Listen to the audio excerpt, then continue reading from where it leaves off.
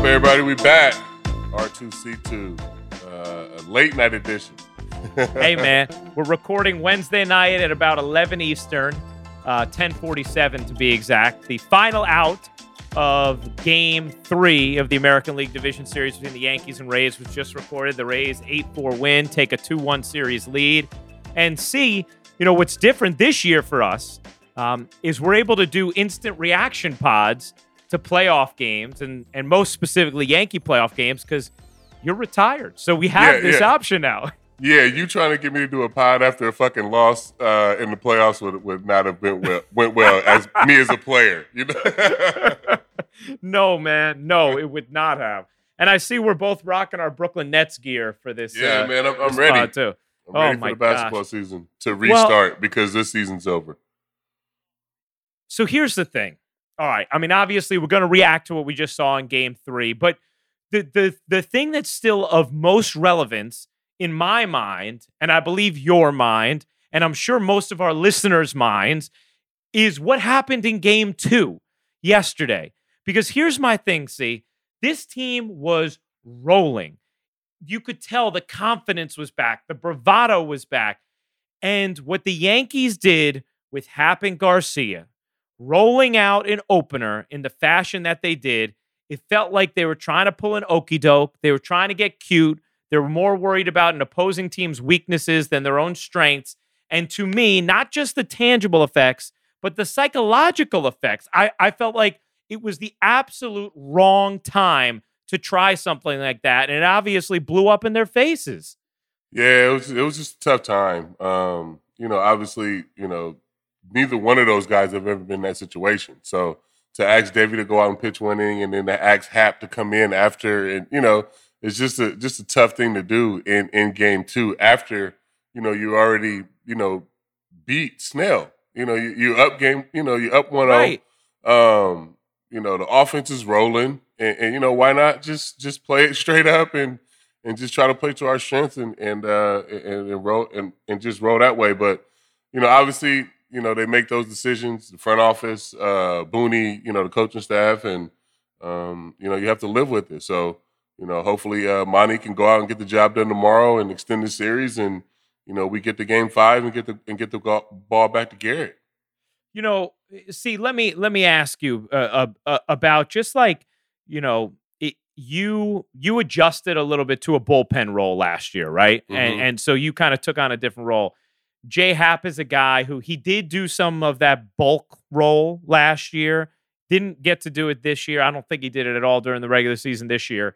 But you obviously can give insight on what that's like, right? For a lifetime starter to be put in that position. And Jay didn't pitch well, obviously, but how difficult is that to go out and do that when you're kind of used to doing things one way? Or in today's baseball, is it easier to accept, hey, this might be a role I have to do? How does that feel as a guy who's a veteran starter?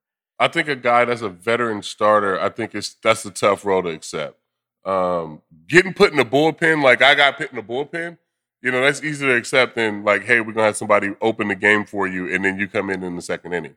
So, I can understand his frustration a little bit. Just, him being around so long, he's got playoff experience. So it's kind of like, what am I here for? You know what I'm saying? Especially when you're a veteran. So I can understand a little bit of his frustration for sure of last night. Yeah, because you could see after the game he was frustrated. Yeah, a little bit, yeah.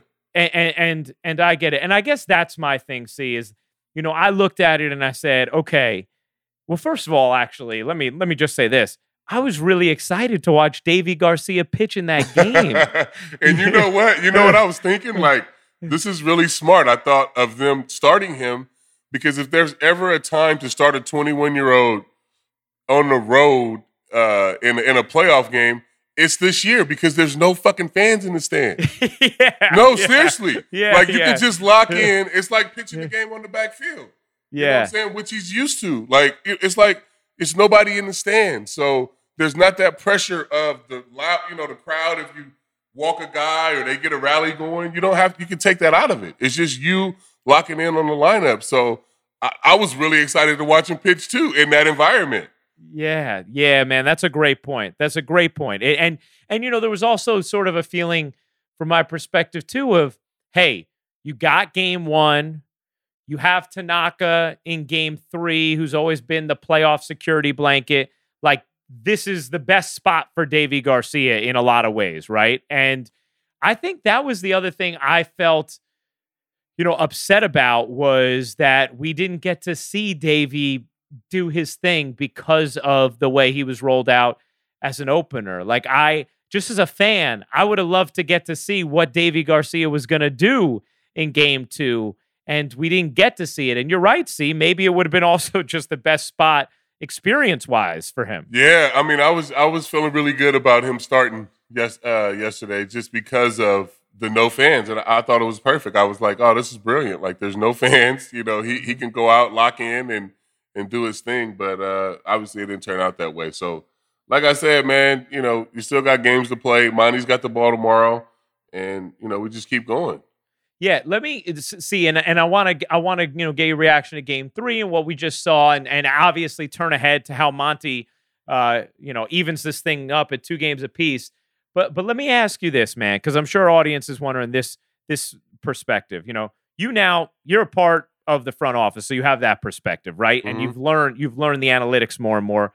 You also, I want to say you kind of know some coaching after the way you had that fungo down at spring training, and then obviously, about 2 decades as a player. So, what if you're a player and you see the way the strategy is unfolding yesterday? What's the reaction if you're, one of the Yankees on the field watching this play out, or you're in the clubhouse? I mean, I don't think there is a reaction. You just keep going. I think at this time, especially this group, like group has been through so much. You know what I'm saying? Like that group has been down 2-0 in series and came back, and so there's no panic. It just kind of is what it is. Like, we just play the next game. So the strategy played out how it played out. It's kind of like the same thing when everybody was freaking out about Joe not doing the replay in Cleveland. Yeah. We never gave a shit about that. It was just the next game up. You know what I'm saying? So in that clubhouse, we're out here reacting to all of that. In that clubhouse, they don't care about that. They worried about tomorrow and getting to the next game. You know what I'm saying? So that's one thing about this group is I can't even tell you where it came from or how we got that way, but it is super laser focused and really doesn't really worry about any outside noise and can just get to the next game. And obviously, you've seen us do that in series with this core group that was really young at the time. So that's really interesting to me, see, because I look at what happened in game 2, and I seriously worry about it having this residual mental effect on the psyche of the team, because I felt like everything was flowing one way. You tried to get cute. The analytics told you one thing. It blew up in your face. By the way, I'm someone who believes in analytics, but just not for every single decision you ever make in life. And as you can tell, I'm still furious about the decision. Yeah, you pissed off about it. Yeah, I am, man. I still am so mad about it, and I 100% think it was the wrong call. However, part of my worry about it is thinking about the psychological after effects for the team. But it's interesting to me because you're saying to me, that's only a thing for the fan base, for observers. That's not a thing in the clubhouse for the guys. That's a fan thing, which is great for us to be able to sit out here and react and, speculate on how they feel, but they don't give a shit. Like, they have a game tomorrow. You know what I'm saying? Like, like nothing else really matters. That shit was 2 days ago now, So it is what it is. It played out how it played out. Now you have to go out and win the game tomorrow. Yeah, and that's interesting to me, and why I like our pod, right? Because you can give that perspective. You know what it's like, and you obviously know this group quite well also. And I will say, it is amazing to me how athletes have that ability, right? To just be like, okay, well, the next thing I control is tomorrow's game. That's where my focus is. I'm not going to let this linger, right? So from a sort of narrative fan standpoint, it feels like the tide turned. And, oh, crap, is it ever going to turn back? But from your standpoint, if you're in that clubhouse, you're saying, well, it's still up to me. I can turn it back. Am I reading that right? For sure. It's still up to them. Like, and for some weird part of me feels like this group likes to play with their back against the wall. Like they have to have something to really go out and scrap and play for. So you'll get to see the real savages and the real heart of the Yankees tomorrow. I promise you that. I mean, they're not going to lay down. You know what I'm saying? No matter what kind of decision was made or what happened or how it played out, they're going to go out and play hard. And like I said, I don't know where that comes from, but this group has it. And you either have that or you don't, where you go out and fight to the end and, every at-bat and every out, every strike. And, we do that down to the last out. So that they lose Game 3, a rare postseason struggle for Masahiro Tanaka, who's been an all-time great playoff pitcher. Yeah. A rare struggle for him. See, anything you saw with his stuff tonight, or what he was struggling with that he had issues with in Game 3? No, I thought he was pretty good. You know me. I mean, I'm gonna blame it on the fucking umpires. He had to strike him out, throw him out with the slider down, and then he struck out, and then Higgy threw out Joey Wendell. Yeah. You know what I'm saying? I mean, the only thing that I've seen is we can't get this guy out. Whoever, what's his Ruocco? name? Yeah. Bro, we cannot get this guy out. Like, walk this motherfucker for the rest of the series. He's on fire because he's hitting everything. Like, man, we got to walk this guy. But I felt like Masa had good stuff. I mean, it was just a call here or there, and ends up hanging a slider to Kiermaier. I mean, hadn't hit a home run since September 1st, So, I mean, that's just how things go. I mean, I still have supreme confidence in Masa. He's been great for us. He just got hung up here tonight, but you know what I like to do. I like to blame the umpires. Yeah, right, exactly. That's the part of you that has been and always will be just like a fan. So I understand in this sense, and look, we know you lose a game 8-4. There's a million opportunities to win, and it's not just the umpire's fault. Obviously, we both get that. For anyone who's listening, well, they lost 8-4, and it's not even that. I mean, Luke's at bat. You know what I'm saying? Luke's at bat. This shit is changing the game. I mean, even yesterday with CB behind the plate, it's fucking horrible. And it's he's changing. It's 1-1 pitches that he's making a count 1-2. That shit changes the game, bro. Yes, this is the fucking playoffs. Like, you cannot get that shit wrong, and they've been getting it wrong a lot. It is what it is. Like, Luke fucking, it was a bases loaded walk.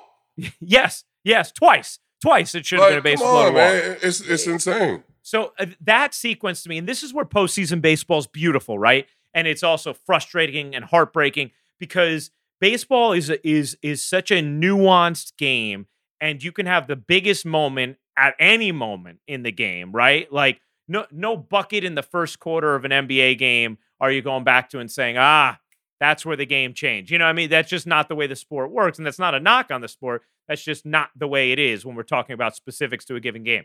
In baseball, it can be that.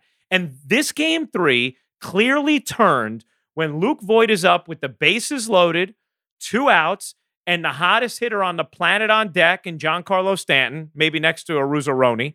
Definitely next to Aruzaroni. That guy's he's the best player on the planet right now. Oh my gosh, he's unbelievable.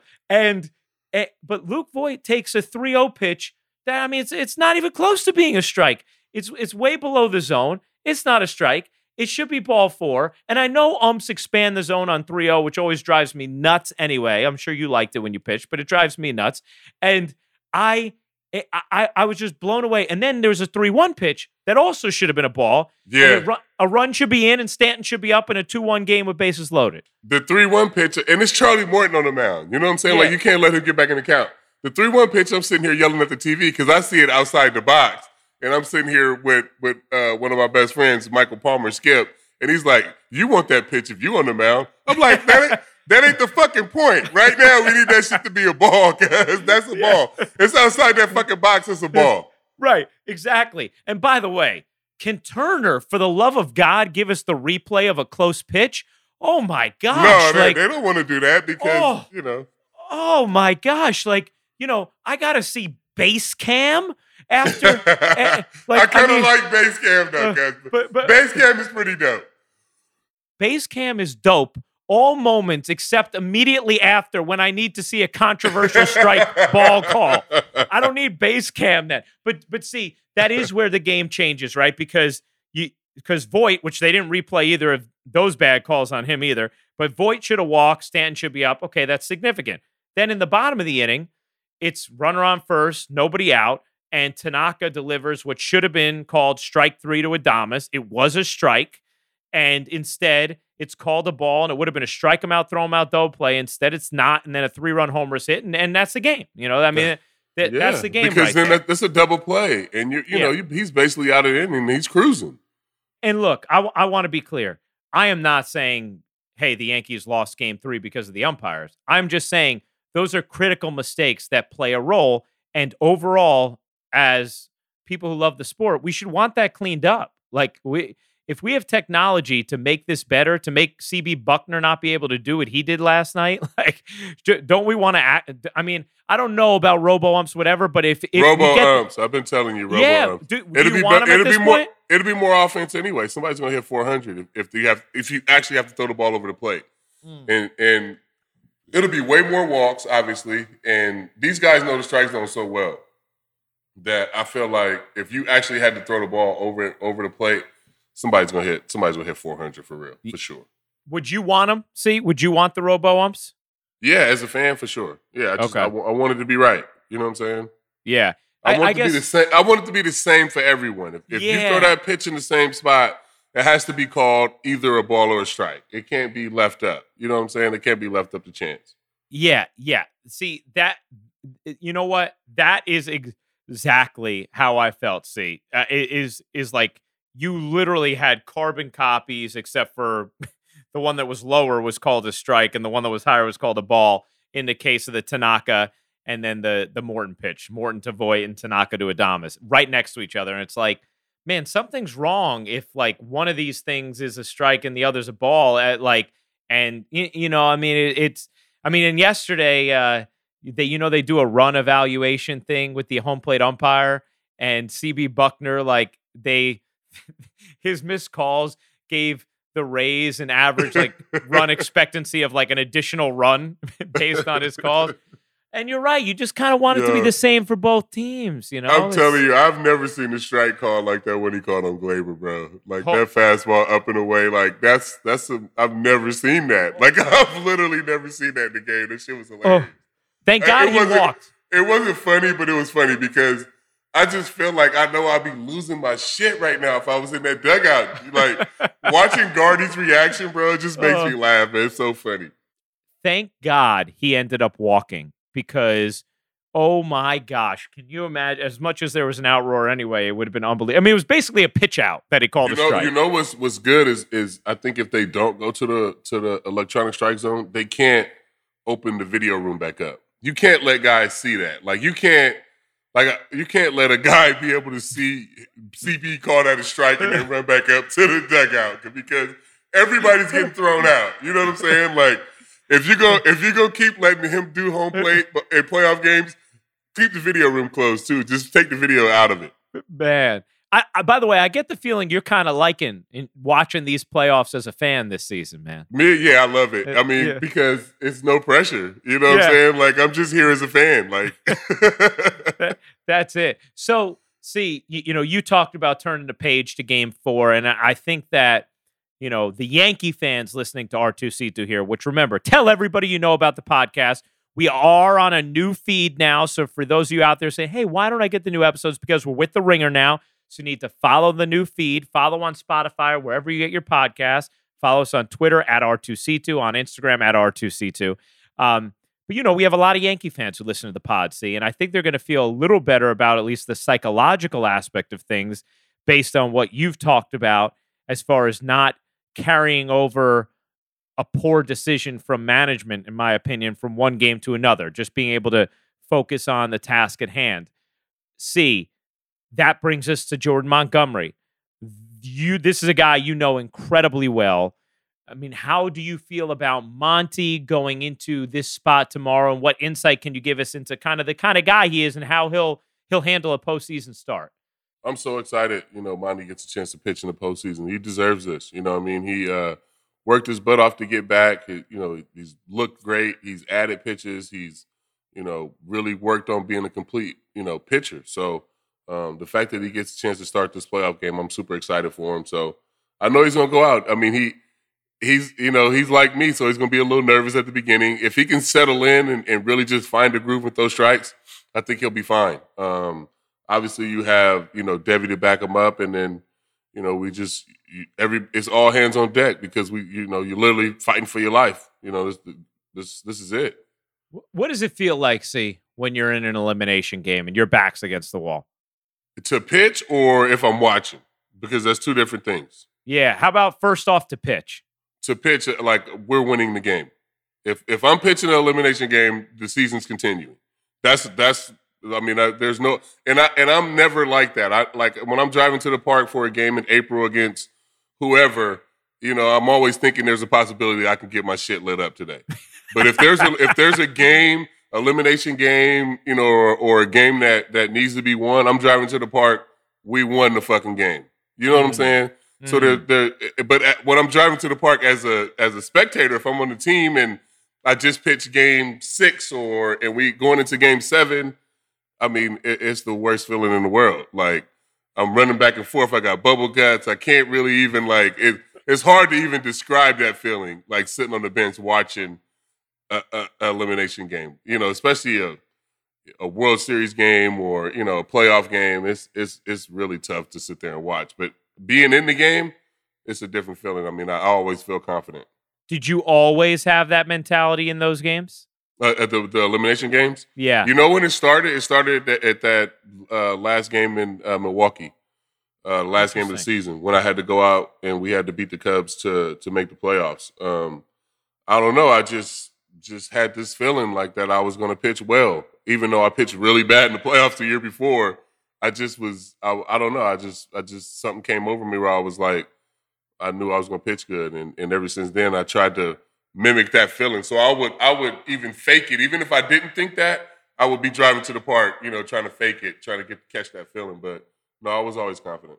Is that something you'll share with Monty to kind of put in his head as he gets ready for tomorrow? No, I won't talk to him. Like, it ain't, there's no time. I mean, there's nothing I can tell him that, you know what I'm saying? We've had all these conversations. There's nothing I can tell him now that's going to make a difference from him going out there at 5 o'clock tomorrow. He's ready for this. He's worked hard. We've talked. He's prepared. I actually talked to him before the game today. So, I think he'll be fine. I'm excited for him. I'm really, really happy that he gets a chance to start this playoff game. 5 o'clock tomorrow. Is the game being bumped up, or is he? Don't they play an 8 o'clock game Eastern tomorrow? Or I got the wrong time. I think Monty's going to be a little early to the mound if that's the case, man. Wait, 8 o'clock, 5 o'clock West Coast time, right? It's 8 o'clock Eastern, right? Oh yeah. No, it's 7 o'clock Eastern tomorrow. Oh, so 4 o'clock game. Yeah, exactly. Oh wait, are you on the West Coast right now? No, I'm on the East Coast. I'm saying for him, he's in San Diego. Oh shit! Yeah. Well, you know what? that makes a difference, guys. That's on me. That makes a big difference, bro. What time the game starts? When those playoff games, it's weird because sometimes they start at 8 o'clock, 8:30, 4 o'clock, 2 o'clock, noon. Yeah. So you get weird start times. So tomorrow, it should be a 4 o'clock or 5 o'clock start for him. Man, you know what? That was just that was ridiculous on my part. But I'm sitting here thinking why does he think the game's starting at that time? He's in Florida. He's not. That's Eastern time. Yeah. Yeah, you're right. I mean, did you notice, because we saw in the first couple innings, it seemed like the shadows in game 3 were a factor. It's going to be the same time starting for game 4. Is that a real thing? Is that a serious advantage for a pitcher? Will that be a serious advantage for Monty in those early innings? You would have to ask the hitters, but I always felt like it was for sure. I always would like to catch those 4 o'clock starts and, be able to just find the groove early because that can let you settle in. You know what I mean? You find your fastball command. Guys can't really see the ball. They miss hitting it. You're getting weak contact. And then, by the time, they can see, then you got everything locked in. Your changeup's working, you're spinning the breaking ball, and you got the fastball command. So it could work to your advantage for sure. You were talking about that kind of mentality you developed with elimination games, and I'll always remember you in the ALDS, that one weird year against Baltimore where the first 2 games were on the road and then the next 3 were at Yankee Stadium. And I guess that was 2012, I think, right? That was 2012. Yeah, I was hurting that year, bro. Were you? Well, yeah. You remember, though. I mean, obviously you remember. I mean, you were a monster in Game 5, just ridiculous. And there was this feeling like, well, CeCe's on the mound, so the Yankees are going to find a way to win this game. And I'll always remember Amber like having this tweet that's like, "There's a beast reported loose in the Bronx," or something. It was something like that. As you were finishing off I think you threw a complete game in that game, right? Yeah, I think I threw 2. I think I threw a complete game in game 1. Game 1 as well? 2, I'm pretty sure, yeah. That was the year I had the bone spurs on my elbow, though. It was like, my elbow was like swollen.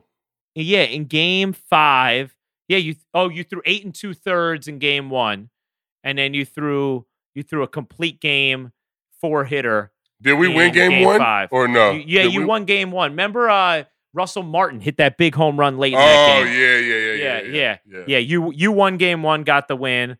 And what I remember about game 5 was Nate McLeod hit a ball that was like this much foul. Like he hit a ball down the right field line.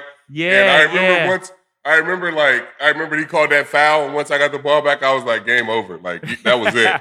That was your chance to score right there. It's done. That was it, because it was like foul by this much. And I was like, oh, no, that was it. You know what I'm wondering, man? And then I want to get to some questions from people on Twitter, too, as we set up game 4. But because Monty's not necessarily a power pitcher the way you were in your prime, did you still have that mentality when you were pitching in those elimination games, of which you did later in your career as well, of, hey, we're winning today? Like, was it as easy to keep that mentality when you weren't throwing 98? It was easier because I had like a real game plan. Like in 2017 when I had to pitch game 5 in Cleveland, like I had a game plan. You know what I'm saying? Like I knew Joe wasn't going to let me go out there long. Yeah. But I was just going to throw my backdoor slider until the motherfuckers hit it. And and we ended up striking out 9 people in 4 innings. You know what I'm saying? So like I had like an actual plan. And then I went into the Astros series. We were down 2-0, but I'm pitching at home. I love to pitch at home. I'm in the Bronx. Like these my people. Like, so I felt extremely confident in those games. I mean, I remember game 5 in Cleveland. Like I stayed up all night watching something on Netflix. It was one of those times where I was binge watching. I stayed up till like 5 a.m. and like slept till 4. Like I felt really good about going out there, and then Didi hit the home run, and I was like, oh, like we good, we got this. Like, yeah, it was crazy. Then you made the sliding catch with the divot heard around the world, man. It's a beautiful play. You know what? You've actually, I have been just so annoyed with the beginning of game 2 that it has lingered into my mood throughout this entire day. And I want to blame my back 9 today on the start to game 2. I want to say that's why things went awry. So you just been all fucked up then. Oh man, I think it was just a terrible, terrible decision for so many reasons. And I just wish there was more of a nuanced balance between analytics and soul and smarts and playing to your own strengths rather than focusing the other team's weaknesses. However, I've gotten that out. I've got it out of my system. And you have brought me back to a place of some confidence going into game 4. So I appreciate that. Thank you. No, for sure. I mean, you're a Yankee fan like I'm a Raider fan. Like yeah. I get it. So I get it. So these questions on by the way, yeah, our group chat was blowing up about this because I think Siegel, our good buddy Matt Siegel, I think he was even more annoyed than I was about that. So me and him, you don't know how many texts I've been getting about this. Oh my gosh, I bet I do. So we have some interesting questions on Twitter from people. I mean, this might be the most questions we've ever gotten on social media when we've thrown this out, and we get a lot. And so I'm just going to try and aggregate some of them and give a pop to a handle or two, even though there may be 10 that ask the same question or more. But Chris Casey wanted to know this, and so did this guy, Neil YC123 on Twitter. So I'm going to take Neil's wording of this question for you, C. Says, can CC defend Gary as a pitcher who threw to him? And a lot of people wonder about the heat that Gary's been taking in these playoffs. And so, C, I know in the past you've talked about, Gary in favorable terms. And I'm just wondering if there's a way for you to kind of explain what that experience was like throwing to him, because obviously people have very strong opinions about that. Yeah, I mean, I had a good experience throwing to him. Obviously, he was a young catcher, coming up, and I was a vet. But for me, you can be bad at something, but as long as you work at it. Like, baseball's hard, you know what I'm saying? And he's back there catching. He's trying to learn his staff. The Yankees always bringing in new free agents and these big time acquisitions and pitchers and trading for people. So that's a tough job. You know what I'm saying? And I just think it's a lot on him. Am I catching on one knee? Can I? Am I stealing strikes? And then he's got a hit. It's a bunch. It's a lot on him. But for me, I always defend Gary because he works his ass off. If he didn't work, if he wasn't trying, if he didn't care, then there was no way I could sit here and defend him. As a player, as a teammate and everything, even when you see him excited when Higgy gets a hit or Higgy goes deep, so he's into it. He wants to be great. It's just he's having a tough time right now. So, but I think he'll definitely figure it out. A lot of people obviously had questions about Game 2, and we've certainly covered that. But this question from Jordan Boss brings us to Game 4, and he asked, does Monty's last outing against the Rays mean anything tomorrow? And for those who don't remember, that outing was not a good one. No, it doesn't. And for whatever reason, I don't know why, but it just doesn't. You get to the playoffs, everything's different. Your arm's feeling fresher, you don't feel any pain. You know what I'm saying? Like, he may have been feeling something that day or something may have been off. But going into these games, you feel pretty fresh, which is weird because it's the end of the season and it's in October, but your adrenaline kicks in and, you were able to go out and finish pitches and be a little more crisp. So if anything, if he had a bad start, it kind of gives you an advantage because they're looking for some flat stuff or some stuff that wasn't spinning the way it maybe will be tomorrow night. This question from @YankeesWest. CC, can you fly to San Diego and give those boys a pep talk? Man, I wish, man. But like I said, even if I was there would be no pep talk to give. We all know what's at stake, and like I said, that core has been through it, and they know what's going on. So, Guardy's there. They got it. I'm very confident that they can go out and win the game tomorrow. How about this one? This one kind of it's similar to what we talked about earlier, but it's a little more of a specific ask. Sports dudes with a whole bunch of numbers. Sorry, bro, I'm not going to read them all. He says, CC, if you were in J Happ's position, would you have liked that? And would you have demanded that you just start the game? And I guess I'm really interested in that second part, because I'm guessing you wouldn't have liked it, C, but would you have demanded, no, I'm starting the game? I'm trying to think if I would have, no. I mean, I hate to sound like this, but like that shit, like I'm not going for, no. Either I'm starting or you just gonna put me in the bullpen. You know what I'm saying? Like, it's not. That's just me. So. Well, and see, no. I think that's very reasonable. Even when the Rays started the opener, one of the things they talked about was you need total buy-in for it to work, right? Yeah. Like you need it can't work with everybody. But this is the thing. But even when I was saying on the group chat last night, like, I understood what they were trying to do. I understood it. Yeah. It just didn't work out.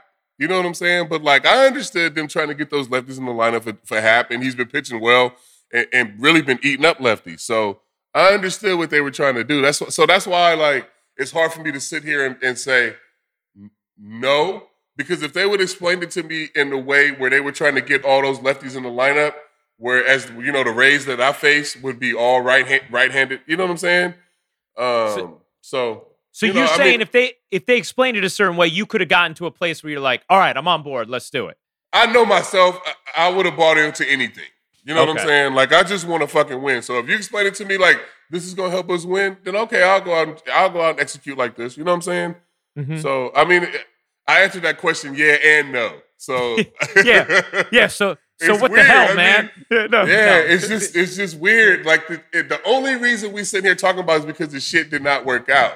If Happer goes out and to be honest, he could have got a couple pitches too. He was all over the place, but there were a couple of times where to the lefties where ball was down on the way that he could have got a pitch or two. Would have changed the count. So if he pitches better, I don't think there's a problem with this, to be honest, because they set him up to face a bunch of lefties, which it wouldn't have been if he would have just regularly started the game. Have you been nervous watching these games?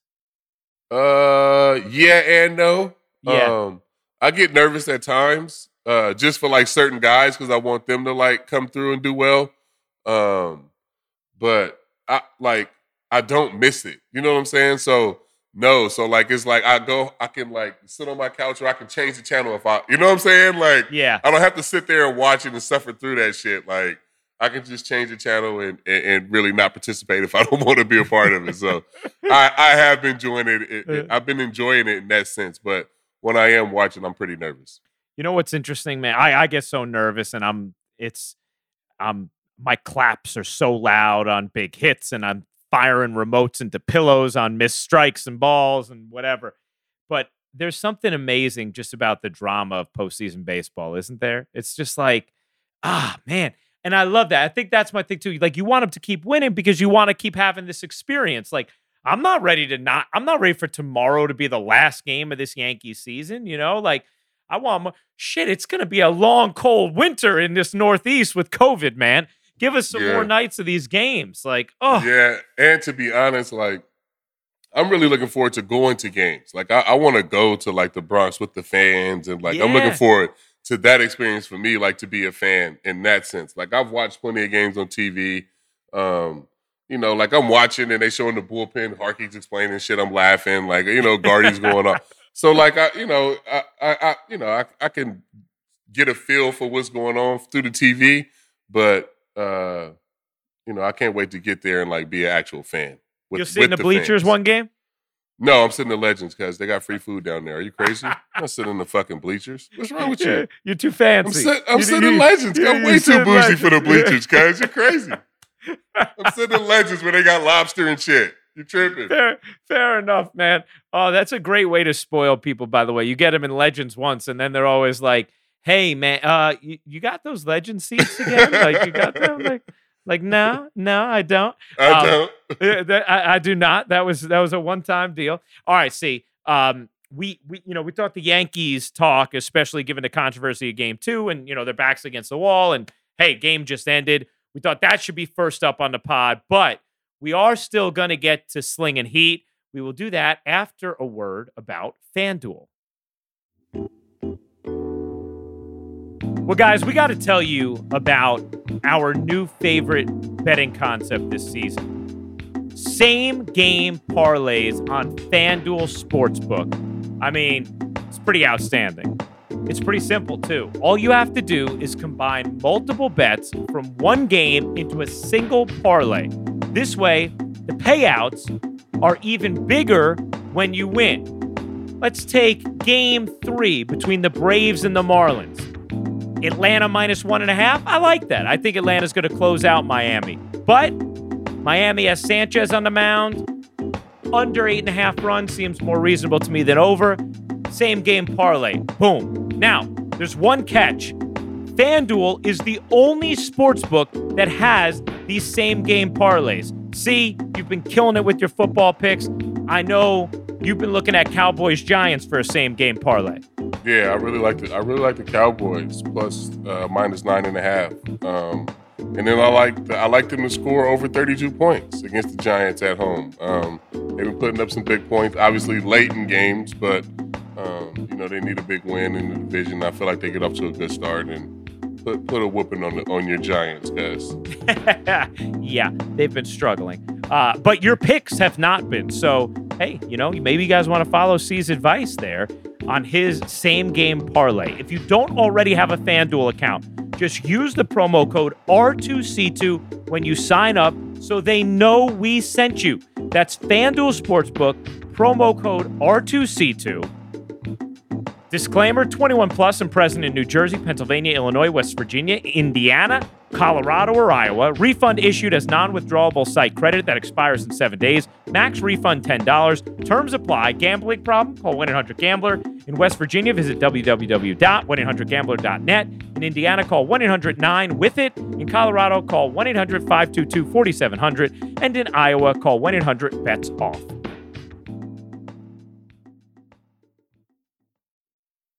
All right, see, we introduced this segment a few weeks ago, and we do it every R2C2 now. It's Slingin Heat, where you give us 3 just outstanding hot takes on 3 different sports opinions you have at the moment. So what is the first fastball you're firing our way in Slingin Heat? My first Slingin Heat is that the NFL hates the Vegas Raiders, bro.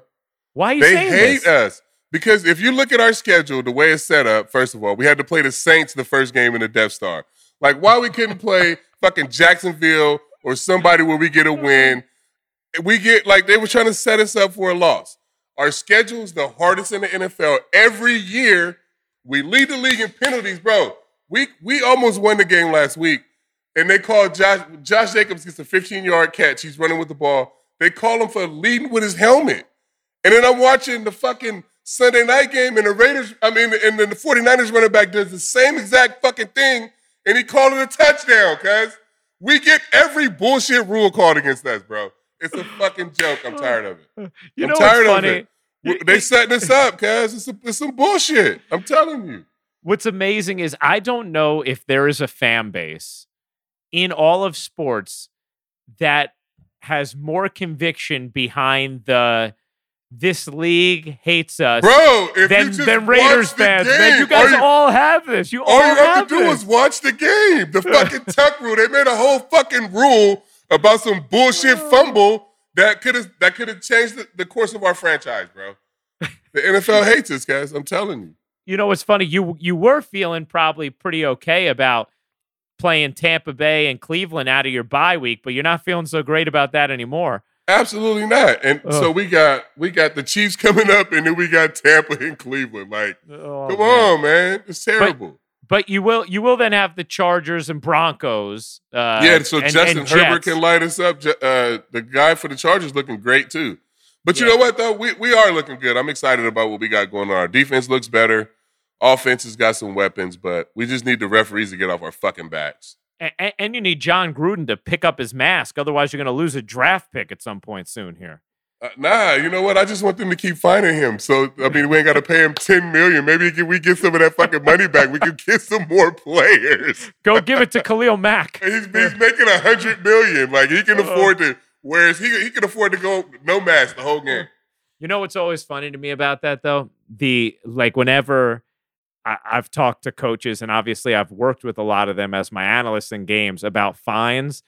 They have hilarious stories about their spouses being so pissed at them for the things that they get fined with. Like, I think we always, when we as fans see a fine and you know someone's making a lot of money, and you're like, oh, they were fined $50,000. That's nothing to them. And that's then, ridiculous. Yeah, like right. You get home and it's a different conversation than the one the fan thinks happening. Yeah. Baseball fines are never that much money. At the most, we get fined $5,000. Like, these guys in the NFL and basketball, they get fined $200,000, $50,000 for a hit. Like, man, baseball I think the most I've ever paid for a fine was like $750. You know what I'm saying? Like, come on, man. Wait, tell me, if you got fined $100K for not wearing a mask, what's the conversation like with Amber when you get home? I'm sure she's gonna be pissed. I'd be pissed at myself. I couldn't even imagine getting fined $100,000. Like, come on, that's crazy. I know, crazy. Man. That's crazy. It's ridiculous. Okay, what you got next for Slingin Heat? C. My second Slingin Heat is that we need to give Derek Jeter credit. Like, put him in the Hall of Fame as an executive right now. I know he's going into the Hall next year as a player, but if everybody want to say he was ruining the baseball season, his whole team had COVID, what is he doing down there? I mean, he got that team into the playoffs. You know what I'm saying? Like the second round of the playoffs. They beat the Cubs in Wrigley. Like, yeah, you got to give my man some credit, bro. You know what? You know me. I love the captain, and he will always be that guy for me who I rooted for growing up. Who basically I never really thought of, and I was a diehard sports fan forever, but I never really thought of any celebrities or athletes as role models. I always had my parents as that, but my one exception, I would say, is Derek Jeter, because he embodied, even more so, I think, as I was older, he embodied the things I wanted to be. Mainly, I just loved his security and confidence without having to like tell you. Like there wasn't that like, did you see me? I'm really great. No. It was like I know I got this mentality. And I love him, and I'm forever grateful to him as a Yankee fan.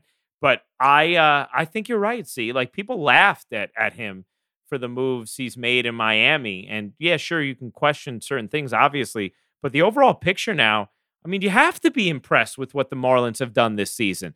I mean, nobody expected them to be able to do this. You got to give him love for what he's been able to do. Nah, you have to be impressed, and I got a chance to spend some time with him over the Super Bowl weekend down in Miami, and he kept telling me, he was like, see, I'm telling you, I got some players coming. And obviously, you know me, I'm always jabbing at him and talking shit. And I'm like, yeah, okay. But like to actually have these players come in, step up, the rookies step up the way they did, is the guys that he had starting. I mean, man, him and Mattingly's got to be the manager of the year. And I'm just excited and wanted to show him some love because nobody wants to talk about that shit. They always want to talk about the bad shit. You know what I'm saying? And there's no bad shit. So they want to make up some shit. You know what I'm saying? So show my man some love, get off his back, bro, and just let him work down there in Miami. Think about it. Like the thing that got the most run on the negative side of Jeter was the gift basket thing that went around. Like that's how pristine this guy was. They had to come up with that. Because you're right, see, when there's no bad there, they try and find something. So I'm glad you're highlighting the good. Yeah, man. He deserves it, man. All right, see, what's the final Slingin Heat today? My final Slingin Heat is more of a question than it is me slinging some heat. It is, what is Kyrie Irving talking about? They have no head coach. When Steve Nash I just saw that shit come across the bottom on ESPN that Steve Nash got hired as the head coach. So what is he talking about, right? What is he talking about, Ryan Ruocco? Explain this to me because I got all this net shit. I'm excited about KD being here, and it sounds like we about to fuck this up already. I got my Warriors shit. I'm gonna dust that shit off. If shit start getting weird in Brooklyn, bro, I'll bail, cuz I can't roll with no losers, cuz. What are we doing? Please stay with us. Let's see how we are with Kyrie and KD. I know we're both in the Nets gear right now. I have to say, I didn't listen to the full podcast. Yeah, nobody did. Of course we haven't. We got to listen to the full podcast, but we got to listen to the full podcast. I don't know who got a bigger headline, Kyrie for that comment on KD's podcast, or you for calling Correa a clown on R2C2. they both got run. By the way, this guy basically has hit a home run every at bat since we got him hot, guys, or I got him hot. Man, I think we did, man. Oh my gosh. Hey, we never said he wasn't a good hitter. We never said that. So I have worry about this though with Kyrie. I do, and it's not just because internally, right? Internally, I have to say, there's been amazing reception for Kyrie. Like, this is something I felt for a while. People have obviously questioned him as a teammate and question his presence. And I talk to these guys all the time, and I have relationships where people on that team are honest with me, and they rave about Kyrie. Like, they love having Kyrie around. Like, you ask Karis LeVert. I mean, we talked about it with Karis. Like, You asked Joe Harris. You asked Spencer Dinwiddie. Like, these guys love Kyrie. And obviously KD loves Kyrie. And I think my bigger concern is when he says stuff like that, I think he is probably saying it in a more nuanced way than what is going to be taken and run with, right? And he, for whatever reason, he's a hot button guy with the media. He's become that. Why though? I don't wonder know. why. It's weird, right? They take everything he says and just like runs with it. I mean, obviously, look at us now. You know what I'm saying? Like, right? It's crazy how anything he says now just gets like so much run, and I'm sure he's tired of that. Yeah. Like, I feel like he almost needs to just hoop. You know what I'm saying? Like when he when it's during the season, he's playing basketball. Like nobody fucks with him. You know what I'm saying? It's when you get into the offseason, he gets in podcasts and like says something, and then people just go crazy about it. And look, he's a super intelligent guy, and he obviously, thinks differently, and has, he has really, I think, unique and interesting thoughts about things. And so, if he's talking about the Nash thing, and I have to listen to the full thing before I can fully comment, but like when you see the headline, you're like, oh man, like you don't want to say that, because not so much because I feel like Steve Nash is going to be offended or not be able to do his thing, because I'm quite confident they're going to be able to work it out together. And I know there's mutual respect. It's more so like, now you're going to have to like put out another fire, and everyone's going to be answering questions about this, and people are going to wonder right away, oh, does Kyrie respect Steve Nash? And so I think that's kind of where I go with it, is just knowing what the media reaction is going to be. And this is New York media. You know what I'm saying? Yeah. Like this is never going to go away. So as soon as it's a timeout and somebody and the camera catches Kyrie not listening to what Nash say, then here we are again talking about the Nets don't have a head coach. You know what I'm saying? So like little shit like that can derail you more than the actual play and the chemistry of the team. Yes. See, that's the thing. See, you and I know, and obviously you know more intimately than me, but because I have relationships with, different athletes and have covered teams for a while, I know this to a certain degree as well, that, what's actually going on is often much different than the way fans perceive things or the way a media narrative is, right? There are obviously some things that happen that become stories that there's a lot of truth to, but like, if you ask Yankee fans, they would think that no pitcher would ever want to throw to Gary Sanchez. And you and I both know that's not true. That's not true. That's not true. Right. And if you ask the average basketball fan, do people want to play with Kyrie? They would say, absolutely not. But we know that's not true, Mm-hmm. And so, but what we also know is because of the way this machine works, if you say things like he said, that's going to be plucked out. It doesn't look good. There's no defending the way it looks. I mean, it doesn't look good to say we don't really have a head coach. But even him saying that he never played with a guy that could make that could hit the same shot. Is he lying? No. So, like, why is everybody freaking out? Yeah, right. What the fuck? He ain't lying. He actually hit the shot to win in the championship in Cleveland. So, what is everybody freaking out about? You know what I'm saying? Like, and people obviously took that as a shot at LeBron, but really, to me, it's like it's the same players. Shot that everybody takes at LeBron, though. That's true. You know what I'm saying? Like, that's true. But it's actually coming from the guy that hit the fucking shot, so he can say whatever he want. Yeah, I know.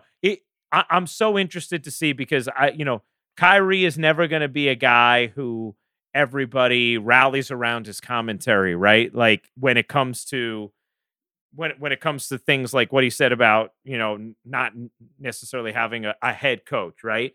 But if he produces on the floor and his teammates love him and he has a good relationship with Nash, does it matter?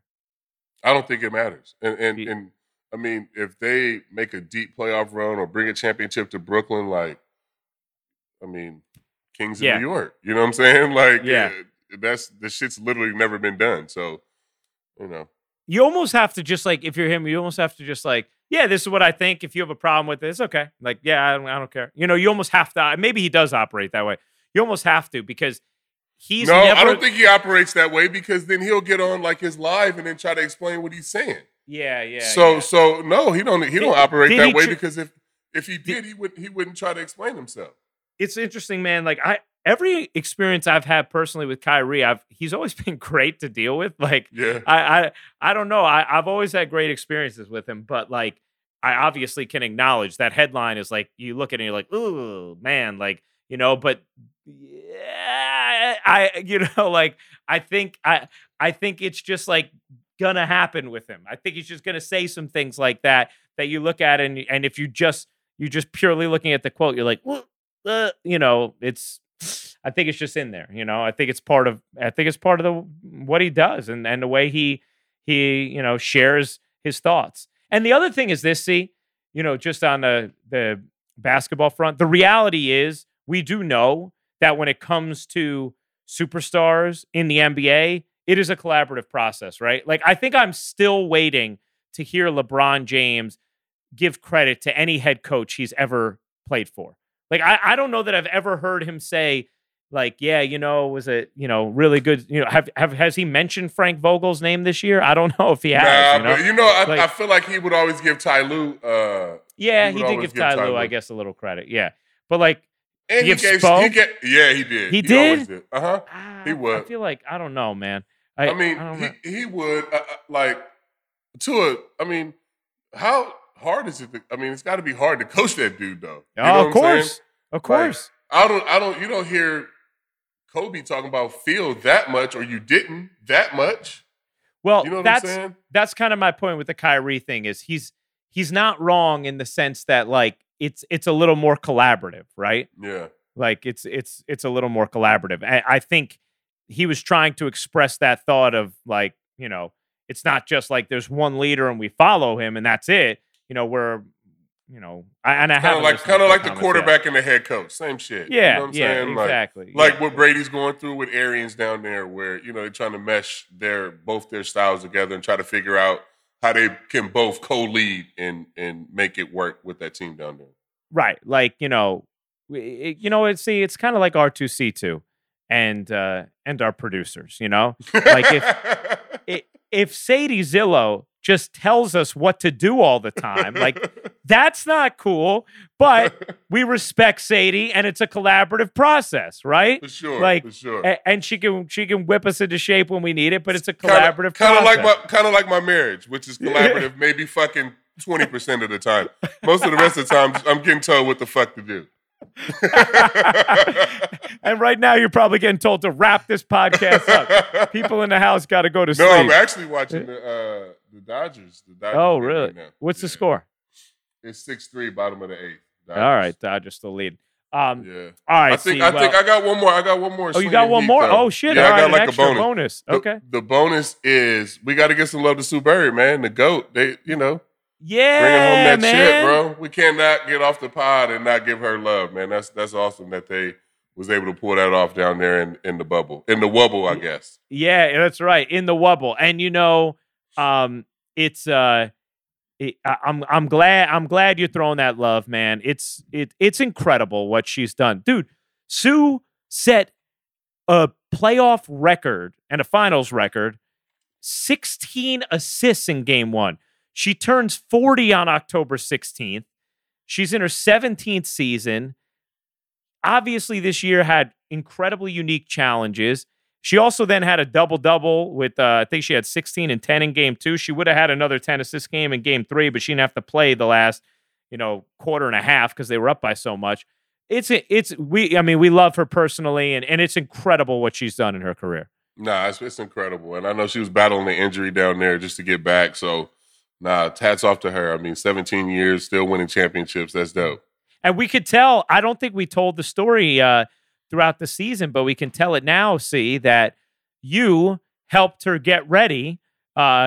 Sue, at the end of, or maybe did we tell when she was on the pod with Megan? We might have. I'm not sure. Yeah. We did? Okay. Well, fuck it. We already did it. But like for people who missed that pod, when in quarantine, when Sue had no access to a hoop for months, as her and Megan were at their apartment, and you have a court at your lovely house, and you were nice enough to open that up to Sue. And so her first basketball work, getting ready for this championship season, came at Casa di Sabathia. It was dope to have her over. Like I said, Michael Palmer, he's a big basketball fan. So he was watching her work out and just really into it. So it was cool. And I was glad we was able to help her get ready for the season. Well, paid dividends, man. Title number 4 for Sue. Pretty cool stuff. And congrats to her, Breanna Stewart, and all the Seattle Storm. And I don't know what I'm going to do anymore without my hour 50-minute turned into 3-hour 45-minute drives to Bristol from New York City, man. It's going to be I'm going to have a lot less podcasts I can listen to, I guess. Oh man, no thank you. No thank you. You got to get the helicopter. You got to get the helicopter in the contract, guys. Man, that ESPN's looking to spend more money right now, let me tell you. That sounds good. I did see Alex's security detail there one of the days he was calling games the same time I was at Bristol, and I saw him with his with whatever mobile he had going to get him to call the baseball games up there in Bristol. It was. What do you mean security detail? Yeah, what are you talking about? He had some kind of security guy with him, man. I don't know who it was. It was some kind of. It was a guy I didn't want to mess with. I can tell you that. Oh man, that's great. Oh, it was funny. All right, Game 4, Yanks win and even it up. Yeah, I think so. I think the Yankees win, and then hopefully Garrett can come back on short rest and get us to the ALCS. All right, well, let's hope that happens. And you know what, then if we get a Game 5, maybe we do an instant react pod after Game 5 as a bonus app, man. Who knows? For sure. Let's do it. All right, you guys know the deal. Make sure you're following us on Spotify, downloading our pod, wherever you get your podcasts, and tell everybody you know. And follow us on social, at R2C2 on Twitter and Instagram. And, of course, you can follow me and C individually on both platforms as well. New episodes every Thursday and bonus episodes thrown in as well. That's all for now. Enjoy your sports. We love you. Peace.